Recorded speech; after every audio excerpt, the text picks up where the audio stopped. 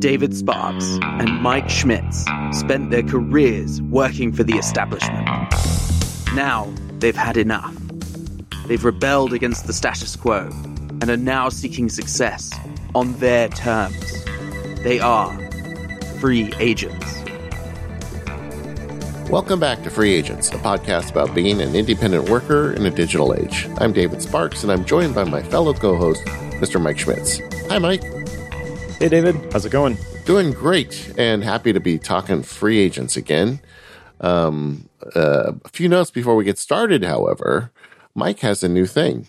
I do, yeah. So I've been working for the last couple years on a project which has been accelerated the last couple months based on some circumstances, which we'll talk about a little bit later in this episode. But it's kind of the intersection of all of the things for me, and it is called Faith-Based Productivity. The subtitle is Connect to Your Calling, Discover Your Destiny, Live the Life You Were Created For. And this is really the message that resonated in my heart as I was going through my own Bible college experience, teaching the personal management class, doing a whole bunch of study online with productivity, eventually getting hooked up to the agent efficiency team. It's kind of like the spiritual why behind all the productivity things. So I want to make that explicit at the beginning. I don't want anybody to feel duped. It is definitely a Christian approach to productivity, but it is a video course, which is going to have a whole bunch of exercises and a workbook that goes along with it. My brother has helped me with it. He's a top-notch audio and video guy, and I'm really excited to see this thing get out there. I've got a special pre-order discount, I guess, if you want to call it that, right now. So in addition to the course at a discount, you get the personal retreat course. We've talked a little bit about that on this podcast, David. I decided that I would take basically all the advice that I gave you via text message and turn it into a video course. There you go.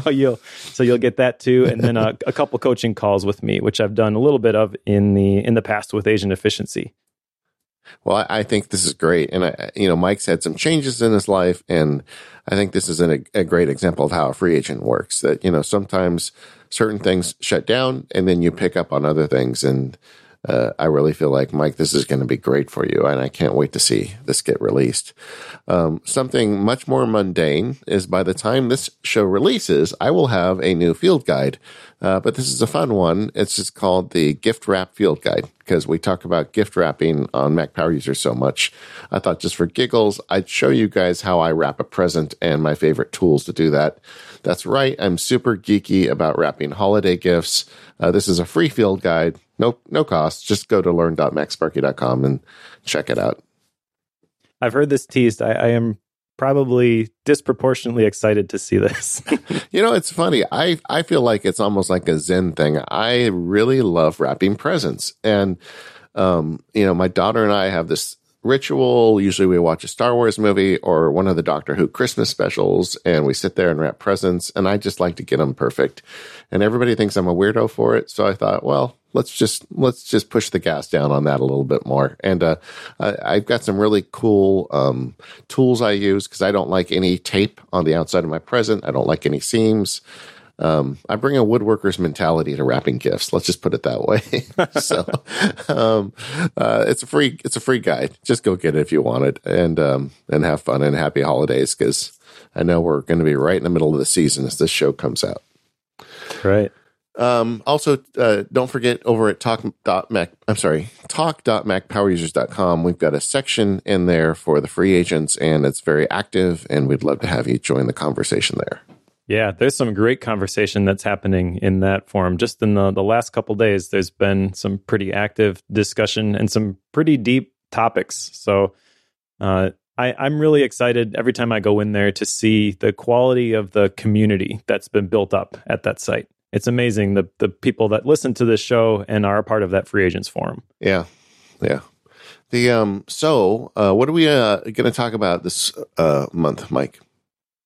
The free agent survival skill for this month, I figured might be kind of cool to talk about the morning routine. And as I mentioned, I've had some changes in my life, which you gave me some advice and said this is a great opportunity for you to rethink your routines.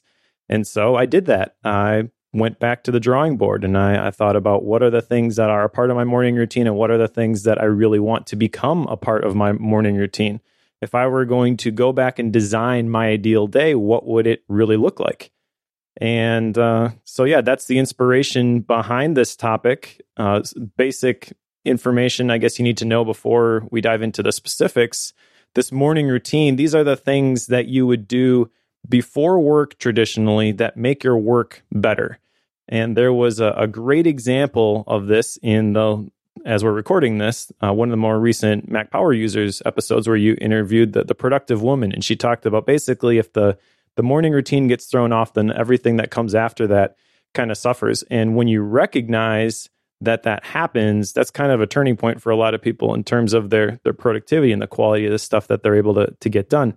Because you don't necessarily connect what you do as soon as you get up with what you're going to be doing at 2:00 in the afternoon, but it really does have a big impact. Yeah, this is something I've really embraced the last few years of having like a morning routine. I also have an evening routine. Maybe at some point we'll get to that as well. But I call it the startup, just getting my day started up. And there's a lot of different kind of approaches to this. But we thought maybe one of the easiest ways to cover it in today's show would be just kind of talk through how we're doing it and why we think it's important. Yeah, and this is different than we had talked earlier about eating your frog and doing the most important task at the beginning of your day. This would come even before eating your frog. If all you did was roll out of bed and instantly start working on your most important task, speaking from my own personal experience, that's kind of a recipe for feeling overwhelmed and like you can never get caught up. You never can disconnect. You never feel like you have any sort of distance from the work that you're doing. And it's easy to find yourself resenting the work that you're doing if you fall into that. So the morning routine is kind of the things that would fall into the important but not urgent section of that Eisenhower matrix. The things that if you don't pay attention to them and prioritize them would typically fall through the cracks. So this could be something like going to the gym, but there are also some additional things that I would argue you should think about incorporating into your morning routine. But ultimately, this morning routine, whatever activities you select to be a part of this is going to kind of be like priming the pump for making the rest of the day as effective as it can be. And you have to be really careful about what you allow to become part of your morning routine. Yeah, and you want to strike the balance between getting yourself started, but also getting on with the day. Yeah, I mean, it's great to say, well, I'm just going to do this and I'm going to add this thing. And I heard about this crazy life hack over here, so I'm going to add that. And pretty soon your morning routine now is 3 hours. And when that happens, you're not going to be doing any of it. Pretty soon you're not doing the things that are the most important. Things like just my morning routine I'll use as an example as I'm going back and I'm redesigning this thing. Number one thing I want to do, I want to make sure that I read my Bible and I pray first thing in the morning. I want to make sure that I stretch. I had an injury when I ran my half marathon last spring, and so I've got to do some stretches to make sure that doesn't happen again. Meditation, reviewing my daily plan. And one of the things I identified I wanted to add was I want to drink 24 ounces of water when I wake up, because that kind of gets your body awake and moving in the right direction. You feel more alert because you're pretty dehydrated when you first wake up in the morning. But if I were to add, also go for a run and also cook breakfast and do all of these other things, pretty soon my morning routine is so long that I'm not going to have time to get to those things. And so if I start compromising on one of them, pretty soon you've compromised on all of them and you're not doing anything anymore. Yeah. I mean, it's interesting for me because to me, I have some distinctions, I guess I would say, morning habits versus a morning routine. When I first started doing this, I had things that I wanted to do every day. I wanted to take where I live. It's a very easy 2-mile hike that kind of goes up and down. It's got a lot of climb to it. It's great for your heart rate. And I wanted to start doing that more regularly. And I do it so often that now I'm not even sure I consider it part of the routine. It's just something I do every day. But for me, the morning routine really works hand in hand with my idea of time blocking my morning. You want to just walk through your routine, Mike, and then I'll share mine? Yeah, and you mentioned the 2-hour hike, and I like that distinction between the morning routine and the habits based on time blocking. That's an important point. and why you won't see exercise as part of mine. So we should come back and revisit that in a second. Yeah. But I flew through mine pretty quickly. So I'll run through it item by item. So first thing, when I wake up in the morning, I want to make sure that I'm drinking that 24 ounces of water, like I mentioned, because that's going to allow my body to get where it needs to be focused. I'm able to think clearly about things as quickly as possible. You wake up after sleeping all night and you're usually pretty dehydrated. From there, I am part of a group Bible reading plan. We use the Bible app on our phone. So the guys at my church, we have a group plan, and I'll read that. I'll comment on that. So you get the little check mark next to your face and everybody knows that you did it, the accountability. Then I've got my own private prayer time. I'll do some meditation to help me focus. I'll do some stretching. I've actually got an inversion table now, which is something that my wife got as a birthday gift for me a couple of years ago, because I had some back issues. I had some pain with the sciatic nerve, and the inversion table really helps. So that's another thing that I want to add into my daily routine. And then at the very end of my morning routine, the last thing I'll do before I sit down to do the work is I'll review the daily plan that I had outlined the day before.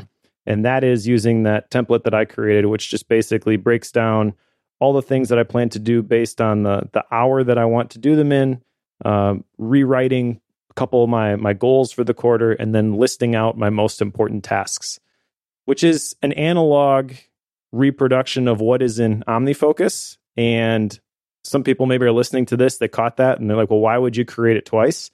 I find having this one-page thing that I create, that again, the night before usually takes about 5 to 10 minutes, and then that's on my desk right in front of my face as I'm working all day the next day. That's really helpful. And so I'll review that before I sit down to work. And then in terms of time, like when do you start this, and about what time are you like in the saddle doing work? Well, like I said, this is kind of in flux, and I've added a few things to this, which honestly I've not been consistent in doing lately.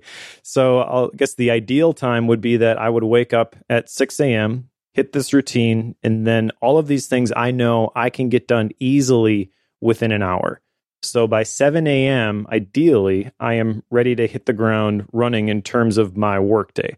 Does that always happen? No. As we were talking about before we hit the red record button, a lot of this is figuring out where you went wrong and trying to fix it for next time.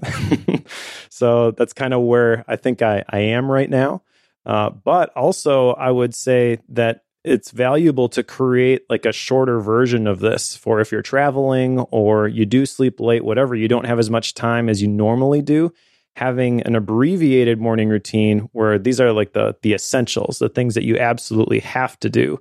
That can be valuable too. So the things that I will make sure that I do no matter what are going to be the Bible reading and the prayer time. The reviewing daily plan, if it's done the night before, that's another thing that I absolutely will not miss. But I have to confess, there have been times when I'm tired and I just don't take the time to plan my day the night before. For the most part, I'm pretty good with it though. Yeah, see, that to me kind of spills over into some of the stuff I do in the evening in terms of preparation for the next day. I know there's kind of two schools of thought on this. A lot of people like to plan their day in the morning.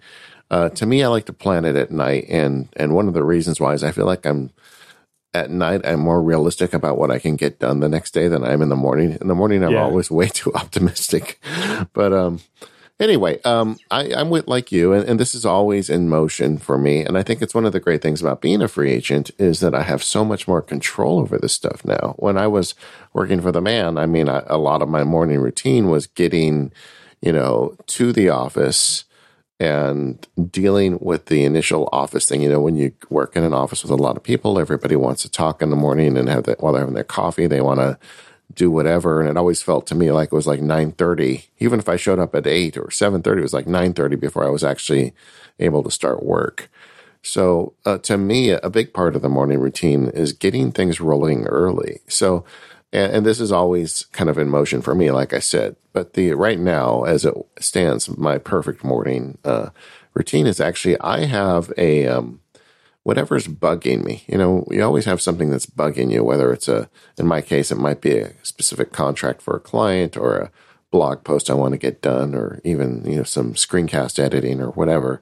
But I usually use that first hour, so like from 6 to 7, to deal with whatever's bugging me. So I don't, this is kind of the opposite of a morning routine in some way, but it is my routine. Is I eat a frog first thing. Wake up, just get up and eat a frog. And then I think I got this from you, Mike, or one of the many books I read on your recommendation. But once I get through an hour of work, it feels great knowing that, hey, you know what? No matter what happens today, I got a good hour of work in. And then I have a little notebook. I write down every morning something I'm thankful for, whatever it is. This morning it was the fall weather. We finally have fall weather in California. And then I the routine is I put on my hiking clothes and I go for a hike. It's like a 2-mile hike. It takes about 40 minutes. And, fills my rings, gives me a chance to just kind of take a walk. And in a perfect world, I don't listen to podcasts. I just take a walk and just kind of let my mind drift. And then come back, shower, do some meditation, and then I go back to the pile of work. And then so I usually try to put another hour of solid work in, and then I have a block every morning around 10 o'clock called Startup, where I go through all the email and try and get some time into the forums and whatever other, kind of busy work stuff I have to do. But in a perfect world, that stuff doesn't get blocked until 10. So between the time I wake up and the time I get to actually opening email, I've had a couple hours of solid work and kind of the morning routine run. And the way I do that is I use in Siri shortcuts. I have a thing called the daily list, and I just push a button and it creates all those events for me. And boy, when I can do that, it sure is a good day usually. Nice. Yeah, that's interesting because my approach, I think, is a little bit different than yours, but I'm sure that that's partly due to the different circumstances. Yeah, my kids aren't little anymore. So yeah, I've got 5 kids at home who are going to be up by 7 a.m. And once they get up, who knows what happens. And for me, the things that I absolutely want to make sure that I do are the little things for my own personal well-being that I can easily, if I'm not careful and I don't protect that time and I don't create that regular time for them to happen, that I will quickly forget about. I'm not going to forget about the thing that has a deadline or the thing that is important. My frog, when it's time for me to sit down and work, whatever time that work happens to be, I'm pretty good at just entering into that state of work, and I'm able to focus on that thing and crank it out.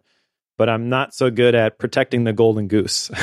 And so those are the things that I make sure that I prioritize on my morning routine, which is probably the traditional way that a lot of people think of morning routines, just based on some of the stuff that's been written out there. Like one book in particular. Yeah. And that's okay. And that's really the really cool thing I think about this stuff is that you can find somebody who teaches this system and this is absolutely the thing that works for them. Doesn't mean it's going to work for you at all. But that doesn't mean that there's no value in it either. There's some principles that you can glean and you can apply them to fit your specific situation. So I think that's really cool that you're doing that. I will throw out there for people who are interested, the book that kind of got me going on this whole idea was The Miracle Morning by Hal Elrod. He was a young guy who got in a major car accident, almost died, and had to create a morning routine of self-care stuff that allowed him to become a functioning adult again. And he credits this morning routine with completely saving his life. You can read the book; it's pretty short if you want more information. But he'll give you some example categories. He's got this savers, not algorithm. What's the word I'm looking for? Like the S means something, the A means something, and I can't remember exactly what they represent because acronym. Yeah, right? an acronym. Yeah. There we go. And like I said, I've modified it to the point where I don't remember what the things were, but just a couple of ideas for people who want to start thinking about what are the things that I could do from a personal self-care perspective to add to my morning routine. A couple of them we mentioned, silence, prayer, or meditation. Reading or inspiration, I know a lot of people, whether they're reading the Bible or a sacred scripture or whatever, even if it's just a motivational book, having a little bit of time in the morning where they read, that kind of inspires them and gets them motivated to go through the rest of their day. I know people who do affirmations or visualizations. So those statements that you repeat out loud, the Stuart Smiley, I'm good enough, I'm smart enough, and gosh darn it, people like me sort of a thing. But they actually work. You say it long enough and you start to believe that stuff. I think the AM thanks thing I do, it really helps set me right as the morning starts every day. Yeah, gratitude is another great example. That's something that I incorporate into my evening routine. So you could make the argument, I should incorporate it into the morning routine too, but that's just where I've chosen to draw the line on the number of things I'm going to add there. And then you mentioned exercise, stretching, or yoga. This is something that is not on my routine because I like to use this, going back to the time blocking thing that you mentioned earlier. I time block my day, and I know that if I'm going to sit down and write at the end of the morning, for example, for a couple of hours, I'm going to feel pretty drained by the time I get done. And so I've got a gym which is only a couple of minutes from my house, and I will go to the gym in the middle of the day because I find when I go, it gives me more energy for the afternoon. It's kind of a physical reset where typically the afternoon I've eaten lunch. That's the point where a lot of people crash. If I go to the gym, I can actually overcome that, and I find I have more than enough energy to get me through the rest of my workday when I'm able to put it in that early afternoon slot in my day. And I think that the good news for all this is if you're a free agent, you've got the ability to do what works for you and put this on your radar and start experimenting with it. Like I said, I don't feel like my morning routine is anywhere near done. It's always kind of in flux. Yep, it's an evolution. And the key takeaway here is to put yourself in the best position to succeed for the rest of your day. Take whatever is important to you and make it a part of that morning routine. I forget who said it, but I heard a saying one time that if everything's a priority, then that just means nothing is. Well, this is your chance to identify what are the things that really are a priority in your life. And then if you set aside a little bit of time at the beginning of your day, typically an hour is more than enough, then you can make sure that you're doing the things that are moving you to where you want to end up, whether that be personally, professionally, relationally, whatever. You can select the activities for your morning routine, which are going to create the habits that are going to take you to the place you want to end up. So, Mike, there's a great place you could share your morning routine. Yes, there is. The Free Agent Forum. So, yeah, that's a great idea. Have people, we'd love to hear what you've incorporated into your morning routine. Like I said, mine's kind of in a state of flux right now. So if you have any suggestions, I'd be happy to look at them. This episode of Free Agents is brought to you by FreshBooks. Everyone likes to save time, but it is especially important when you are a free agent or a freelancer. And our friends at FreshBooks can save you a ton of time, up to 192 hours, with their super simple cloud accounting software for freelancers and free agents. By simplifying tasks like invoicing, tracking expenses, and getting paid online, FreshBooks has drastically reduced the time it takes for over 10 million people to deal with their paperwork. One of the things I like about FreshBooks is the notification center. It's kind of like your personal assistant. You always know what's changed in your business since you last logged in because it shows you what needs to be dealt with pronto.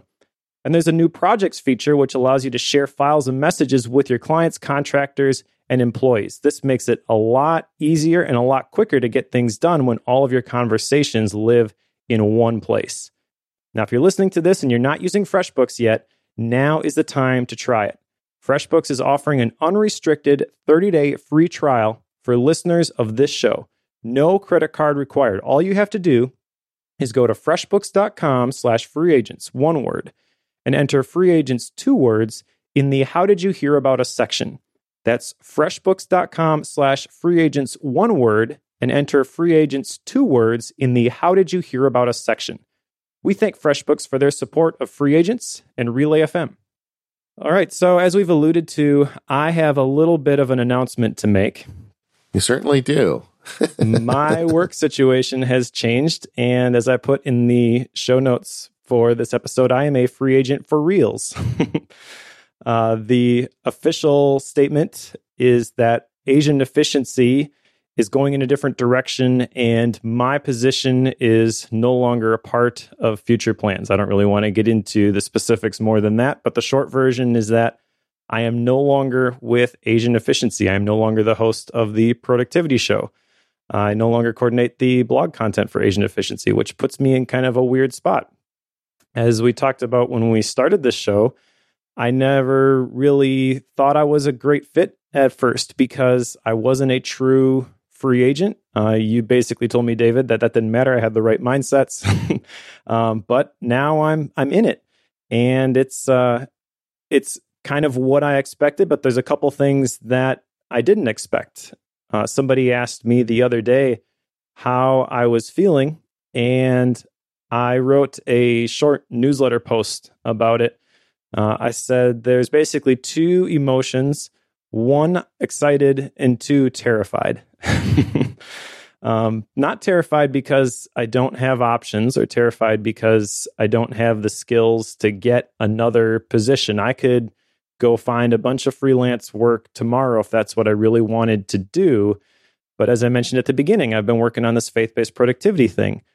This is something that, while I've been working in the productivity space, the faith-based angle to it is not something that I've seen before. So there's always that question in the back of your head is this going to work? And there are no guarantees. And so when you told me about your change in circumstances, I felt like, as I told you on the phone at the time, I know that you're passionate about this faith-based productivity thing because you've been talking to me about it the entire time we've been friends. And I know that it's something that's important to you, but I also know it's something that you never really had time to pursue because you were so busy, with that gig. And in my mind, and that's just being me, but I feel like this is going to give you wings. It's like suddenly there's a lot of ways you find yourself being a free agent. Sometimes it's because you make all these plans and you have this whole thing, it comes together. And other times you just find yourself suddenly that, the gig you had isn't there anymore. And sometimes I think that's the best way to get yourself kickstarted. Yeah, no, I completely agree. You've given me some great advice. A couple other people have given me great advice. And as I think about the potential outcomes for this, it kind of makes it less uncertain, I guess. In the newsletter that I wrote, I basically talked about the emotion of fear and trying to figure out, why was I feeling this way? Was I scared of failing? Because that honestly doesn't make a whole lot of sense. I know that I can create quality stuff. And as we talked about before we hopped on here, I accidentally sold my first copy before it was ready because somebody had found it and decided to purchase it. So the signs are showing that, the worst case scenario is not that no one will buy it because somebody already has. So what's the other option? Am I afraid of success? I mean, that sounds stupid. Who's scared of being successful? That's what people dream about. Yeah. And so I think the truth is a little more tricky and somewhere in the middle. And the best analogy that I could come up with was being in the arena. I'm not going to go through the whole newsletter, but just kind of distilling my thoughts as I wrote this thing. The arena is the place where you either succeed or fail. And it can be a scary place because there's only two outcomes. You've basically drawn the line in the sand and you're forced to pick sides. So you either believe in your thing or you don't. This is the point where a lot of people are happy to spectate. They're happy to talk about the thing. And if I'm honest with myself, I look back at the last couple of years, and that's kind of where I was. It's like, well, I've got this idea for faith-based productivity, and talking about it is almost enough for to a certain degree. Yeah. And then when it's time to finally take action on it, put up or shut up. Yeah, exactly. So you're getting in the arena, and really the inspiration for that analogy comes from Teddy Roosevelt. One of my favorite quotes is from a speech he gave. He says, "It's not the critic who counts. It's not the man who points out how the strong man stumbles or where the doer of deeds could have done them better. The credit belongs to the man who is actually in the arena, whose face is marred by dust and sweat and blood, who strives valiantly, who errs, who comes up short again and again, because there is no effort without error and shortcoming, but who does actually strive to do the deeds, who knows great enthusiasms, the great devotions, who spends himself in a worthy cause, who at best knows in the end the triumph of high achievement, and who at the worst, if he fails, at least fails while daring greatly." Yeah. And so that's kind of the I like point that. I'm at. Yeah, me too. Teddy always has a good quote in him. Yeah. He's, by the way, side note, but he's a really interesting story because he started off as a very sick kid and couldn't do anything. And he basically disciplined himself and established habits and became a naturalist, a boxer, all these other things that people said there's no way you're going to be able to do that thing. So if you know his story, it makes that quote even more powerful because this is the guy who everybody had written off that he couldn't do this thing. And really what I'm recognizing is that this is the time now. I have to step out and do this thing. And if nobody, like I said, it's not true that nobody's going to buy it because I've already had a couple of people buy it. But to throw it out there, and if it flops, then that's not the worst thing that can happen. If something fails, you just figure out what you did wrong and you fix it for next time. But the fact that there is going to be an outcome associated with this thing now, for whatever reason, is exciting and terrifying. Yeah, it is great though that you're doing it, and I have so much confidence in you, Mike. I think there's just no question in my mind that this change is going to be the best thing that ever happened to you. I appreciate that, and I think that's true. I want to share with the Free Agents listeners, because I'm going through this right now. Like, if you are in a similar situation, again, the Free Agent forums is a great place to share that stuff. But I really want to encourage people, because I have been encouraged by you, David, by multiple other people who have gone out of their way to say, no, man, you've got what it takes. That's how I ended that newsletter, is that you have what it takes, even if it requires everything that you've got. And so if you're in a similar situation, just know that there are other free agents who are pulling for you. Yeah. And I remember when we first started this show, I was thinking that, that took a lot of moxie for me to say, okay, now I'm going to make a show about being a free agent. What if I fail miserably? Because at the time we started the show, it wasn't clear whether or not I was going to survive the journey or not. I guess right? It really never is clear, I mean, you never know when things will dry up on you. But at the end of the day, I said, it's just worth sharing and talking through this stuff, because I think we all struggle with it. And it's really easy to be hard on yourself. I mean, this is something I talk about all the time on all my podcasts, but I think as humans, for some reason, most of us are just wired to have so little faith in ourselves. And, I think so often the difference between succeeding at this stuff and not succeeding at this stuff is just to give yourself a little credit and be a little patient with yourself. Don't expect everything's going to work perfectly the first time, but if you're dedicated and you keep swinging, it's going to work. Yep, absolutely. And I also, as I reflect on this journey that I've had, there've been a couple different defining moments or tipping points in my career where I've had to make a tough decision, and you weren't really sure exactly how things were going to work out. So this isn't really the first time that I've felt this way, but looking back, I can also see that those times when I was the most uncomfortable were also the times of greatest growth. They were the transition from one stage to another. And so that doesn't necessarily mean that if you're going through a difficult time that you're automatically being upgraded. You need to have some wisdom and figure out maybe the situation that you're in is brought on by some bad choices that you made, and you're reaping the harvest of some negative habits, but not necessarily. And also that transition, that change doesn't happen without the pain. Like, you have to go through some things in order to get to the quote unquote next level, whatever that looks like. I would add to this as well that whenever you find yourself in one of these transitions, whether it's something you've planned or something that just kind of happens to you, be careful about the way you define success as you start whatever you're going to do next. Yeah. I think it's really easy to go into it and try to say, this is what I need to do to be successful. But you're entering the field, a different field that you have not fought in before, and you don't really know what success is. Yeah. And I think it's really hard to try and give yourself these conditions that of your happiness with whatever you're doing before you even know how it all works. And I think the more realistic approach would be to say, I want to do something that I feel is enriching. Obviously you want to make enough money to support your life. But don't go real far beyond that, and just give yourself the freedom to define what success is as you get deeper down the road. Yeah, that's a really good point. Couple things in response to that. I know right after it happened, I talked to you, and you mentioned, well, let's talk the spreadsheet. How much are you looking to replace? Because I've got 5 kids at home, and so that was my first thought was, how am I going to provide for my family? It's maybe a little bit easier if you don't have so many people who are dependent on you. But then the other thing that you just mentioned here is finding something that is meaningful and purposeful for you.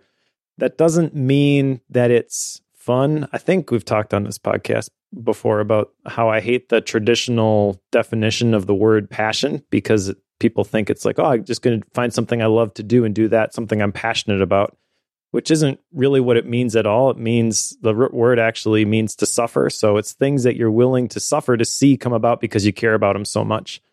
And that's kind of where I am with this faith-based productivity thing, is like, this is who I am. So it's something that I have to just get out of me. I can't keep it inside.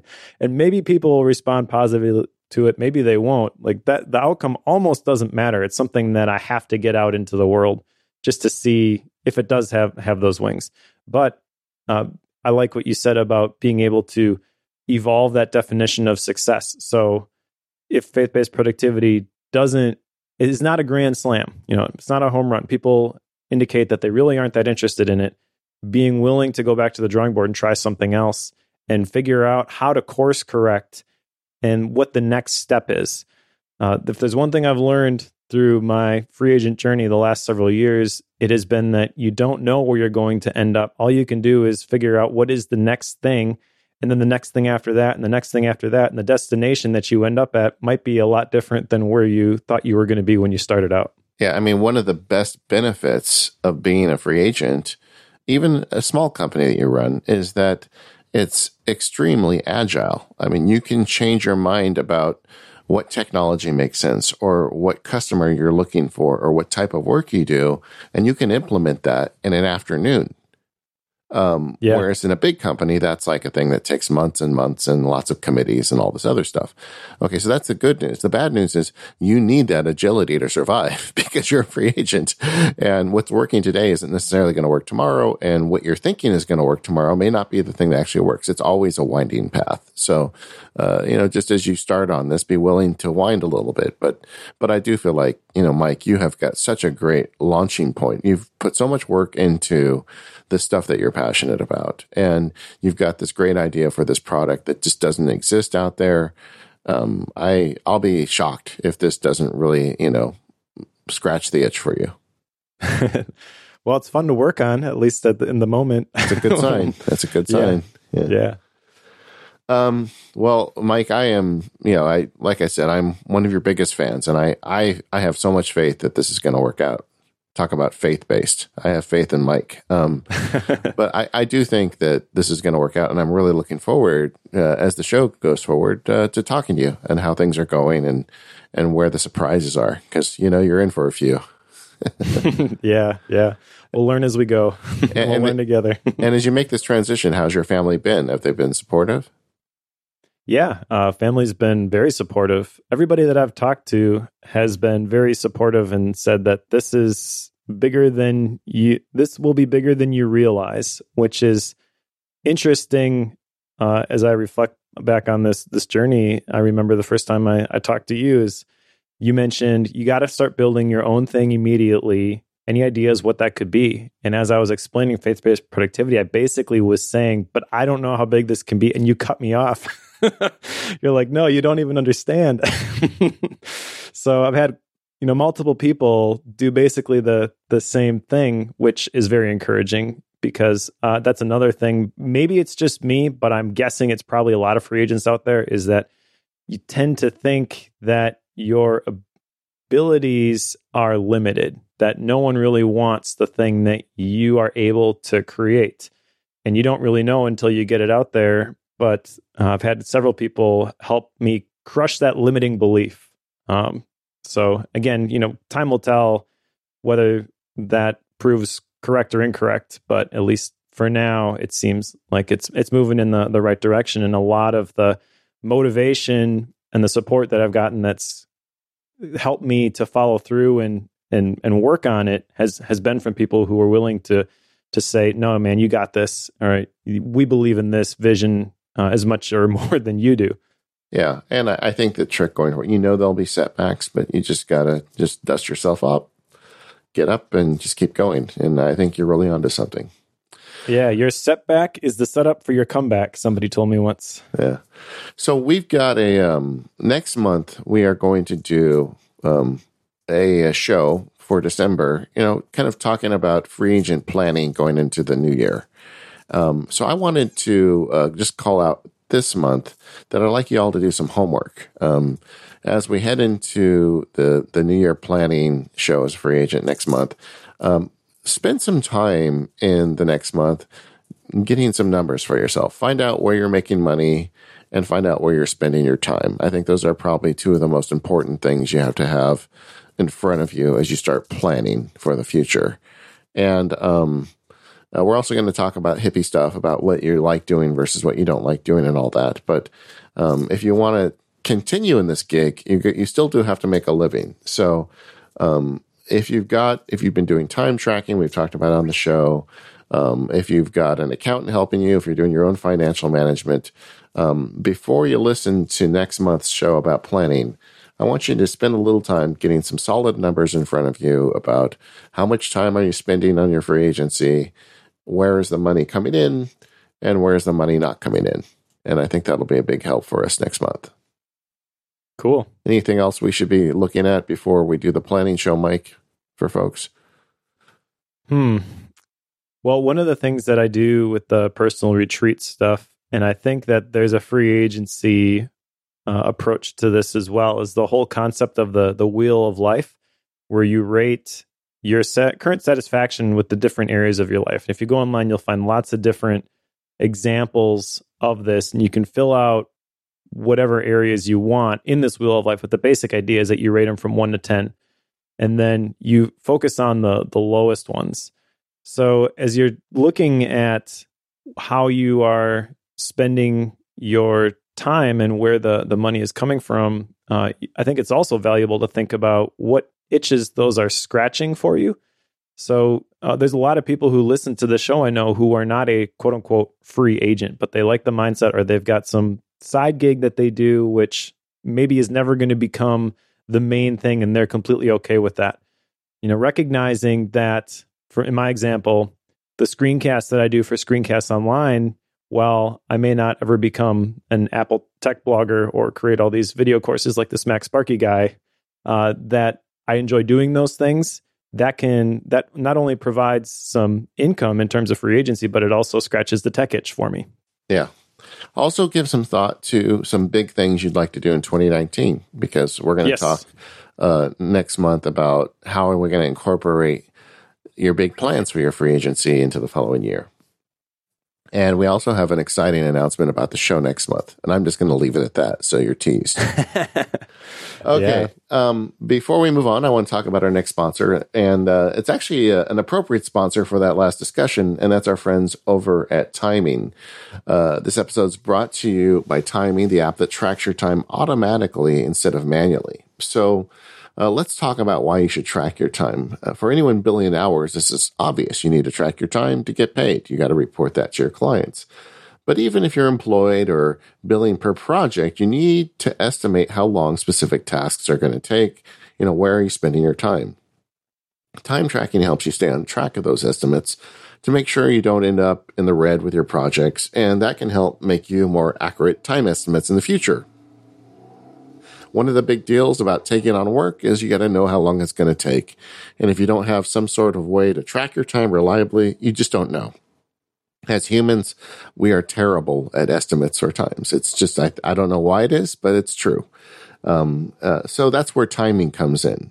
Instead of making you start and stop timers, Timer automatically tracks how much time you spend in each app, document, or website.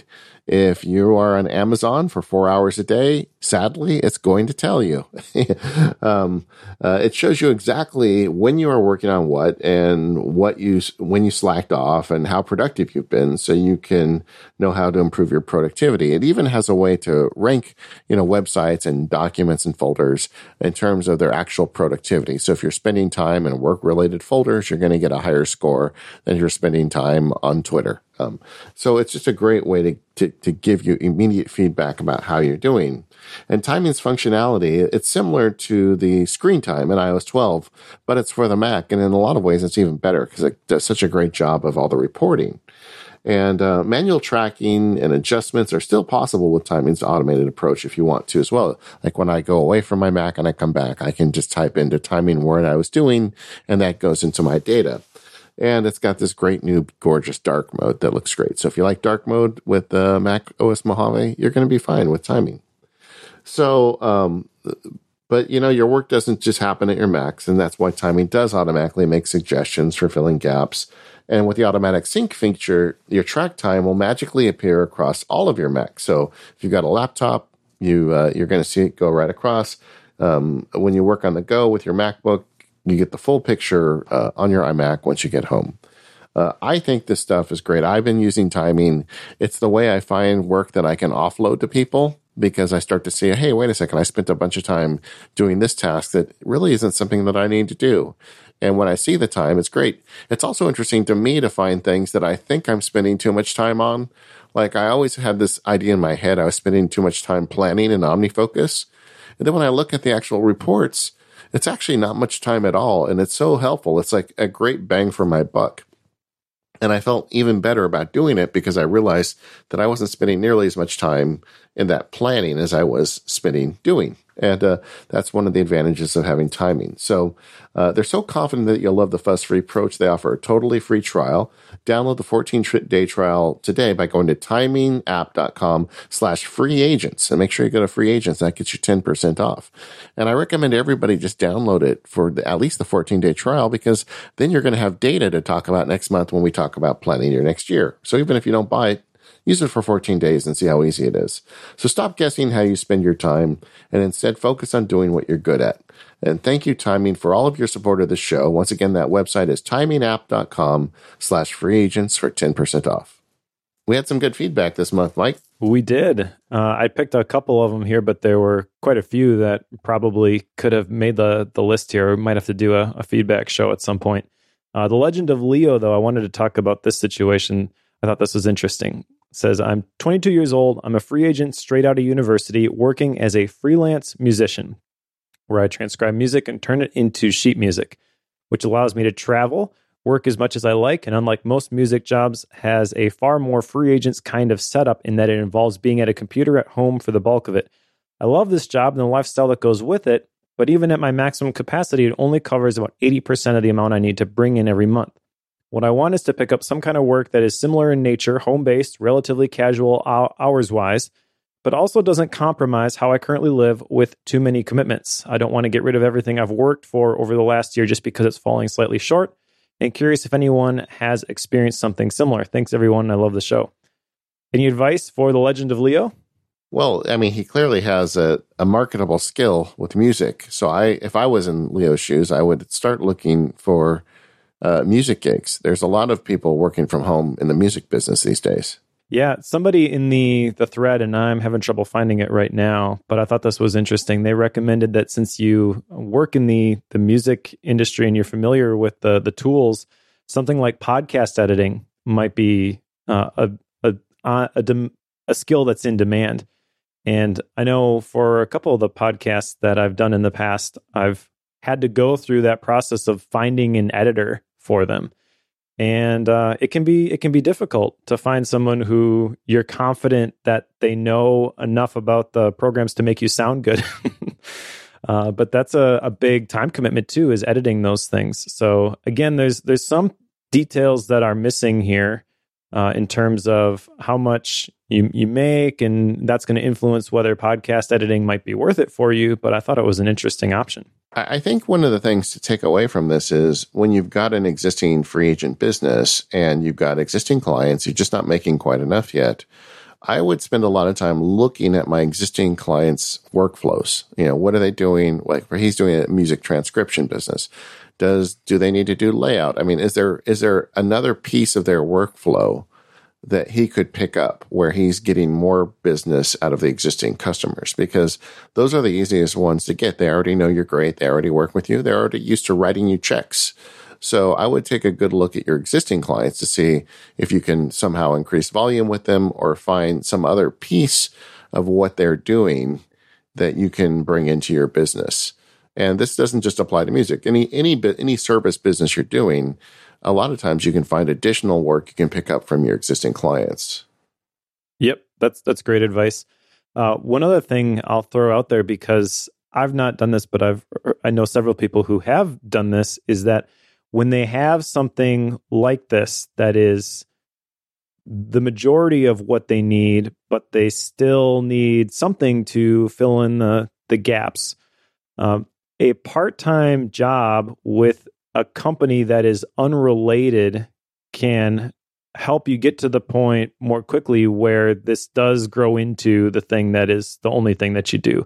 So somebody, I think it was Bowline, mentioned like a barista job, for example, because I know companies like Starbucks, for example, will give you full benefits if you work part-time sometimes. So if you're able to get that sort of gig, not only do you not have to work that much to fill in the gaps, but also maybe you have to work less than you even would have if you did something else, because now you're not having to set aside money for some of the benefits that you would have to with the independent worker tax. Or UPS is another one where I know that they have seasonal help, they get busy, and again, they're a company that it's kind of a demanding physical job, but I know people who have worked there because they can do it part-time and it's going to give them the benefits, and then they're able to devote the majority of their mental resources towards getting their thing off the ground. Yeah, I have a friend who's a musician who wanted to get into the video game scoring business, and he did just that. He was a barista for several years and got the benefits. The advantage for him, as he told me, was it's a brain dead job. He doesn't have to think about anything. So he doesn't use any mental energy, gets his benefits and a few bucks. But then eventually the video game thing turned into a busy enough gig that he was able to step away from that. Yeah. I'll read this one. SideJoy wrote in and says, I'm looking into creating a course and webinars and using some type of CRM-like system. I'd love to hear what other people are using and why. Building a course, I've been looking at Teachable, Thinkific, Kajabi. I'm not even familiar with that one, to create my own courses and sell them on my site. I've also thought about testing courses first on Skillshare before putting them on my own site. I know David sells his as standalone assets. I'd love to hear why. What does Asian Efficiency use for their courses and webinars? They've been looking at Crowdust, Webinar Jam, GoToWebinar, and Zoom. And for CRM, they've been looking at true CRMs like Pipeline, Capsule, Infusion, and several others, and just looking for what the best email marketing solutions are. It's a lot of questions, actually. It is. Reason I picked this one is that I just answered all these questions myself when I put together Faith-Based Productivity. Yeah, that's true, because you're doing it now with your product. So where'd you go?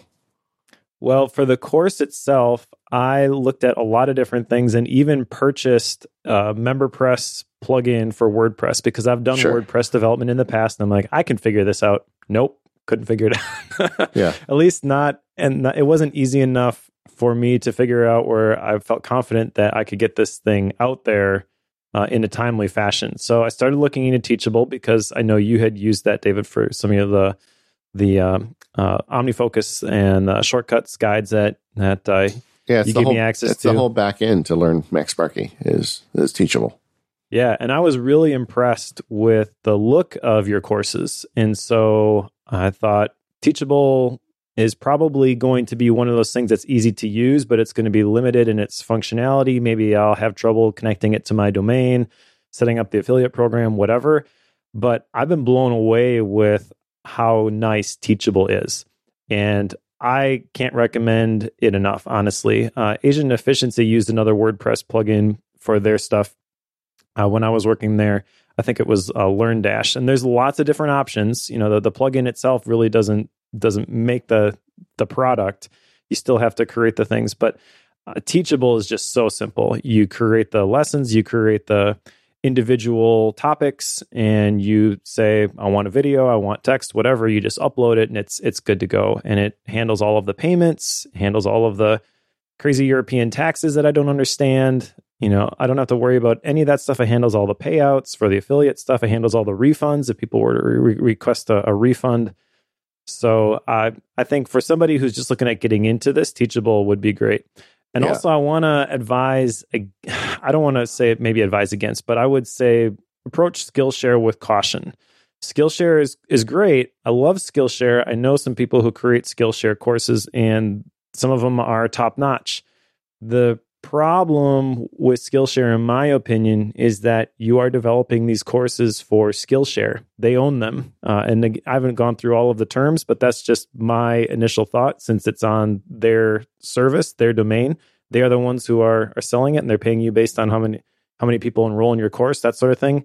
Kind of like the blogging thing where you want to own your stuff. I would say definitely you want to own your own courses. Yeah. I mean, one of the things I did that was smart was I was very public when I said I'm switching to video off of the traditional iBook stuff I was doing. And I had lots of good advice from people. And I was seriously looking at setting up my own, WordPress install of something. And in fact, Rose Orchard was going to help me out with it. And we were looking at things. We had a couple mock-ups, and then had so many people writing me to tell me that I should just use Teachable. And I went up and set up a test account, and I quickly realized, you know what, this is what I need, because it's kind of like the Squarespace of video release, you know, that it's like you do have limited options. You don't have complete control like you would with your own WordPress, but everything's just handled for you. And I don't want to have to employ a full-time developer to keep my site running. And I feel like with WordPress, that's a very possible, thing where there's some kind of update or something where things will just stop working. And so Teachable, I've been quite happy with, and for all the reasons Mike explained. And it does look nice, so that's good. It does, and it's incredibly easy to use. It's mobile friendly, and Teachable is definitely the place I would start with building the course. Now, for webinars, I'm not sure if you have any experience with some of these programs, David, but I've used Webinar Jam, GoToWebinar, and Zoom in the past. And for the traditional webinar, like you want to present to hundreds of people, I think GoToWebinar is too expensive. I think Webinar Jam is decent, but if you can get away with using Zoom, Zoom is definitely the best and easiest to use option.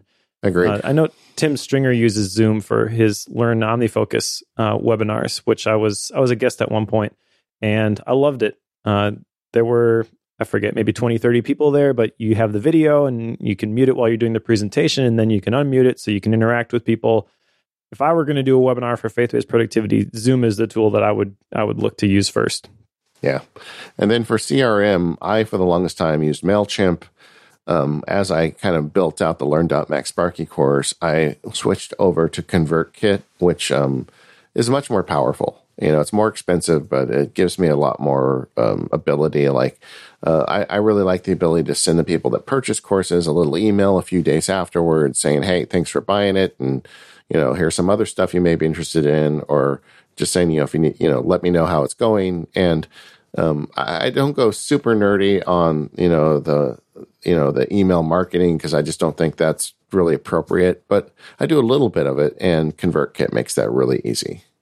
ConvertKit is awesome. I can't recommend ConvertKit enough. First of all, ConvertKit integrates with Teachable, so you can kick off a sequence in ConvertKit when somebody buys your product in Teachable, which is pretty great. And then ConvertKit is just so easy to use, and it still gives you a lot of powerful features. So in my opinion, like MailChimp, for the personal one, it's, I think, $10 a month or something. So it's pretty inexpensive. But whenever you want to start doing a little bit more with it, it can add up pretty quick. ConvertKit is just the one option as far as I know. But they give you everything that you need. I saw the owner of ConvertKit, Nathan Barry, speak one time at the Sean West conference, and just liked him immediately. He's a really sharp guy, and the goal of ConvertKit is something like helping creators make a living. And so that comes through in the design of the product, in my opinion, where you go in there and it's just, you don't have to figure out a whole bunch of things or a whole bunch of features which are really weird and tied together in crazy ways. It's pretty straightforward, and you can tell that they understand this stuff. So I will use ConvertKit for the foreseeable future. Yeah, and it's like one of the nice things is it'll apply tags when people buy or download things. So like I have inside ConvertKit a tag list of everyone who bought the Siri shortcut field guide. So I'm in the midst of preparing an update for it, and I'm going to send out an email to the people who already bought it saying, thanks for buying it, and you can go download the free update, and here's what I changed. And so, just like allowing you to address portions of your audience that way is just ridiculously easy with ConvertKit.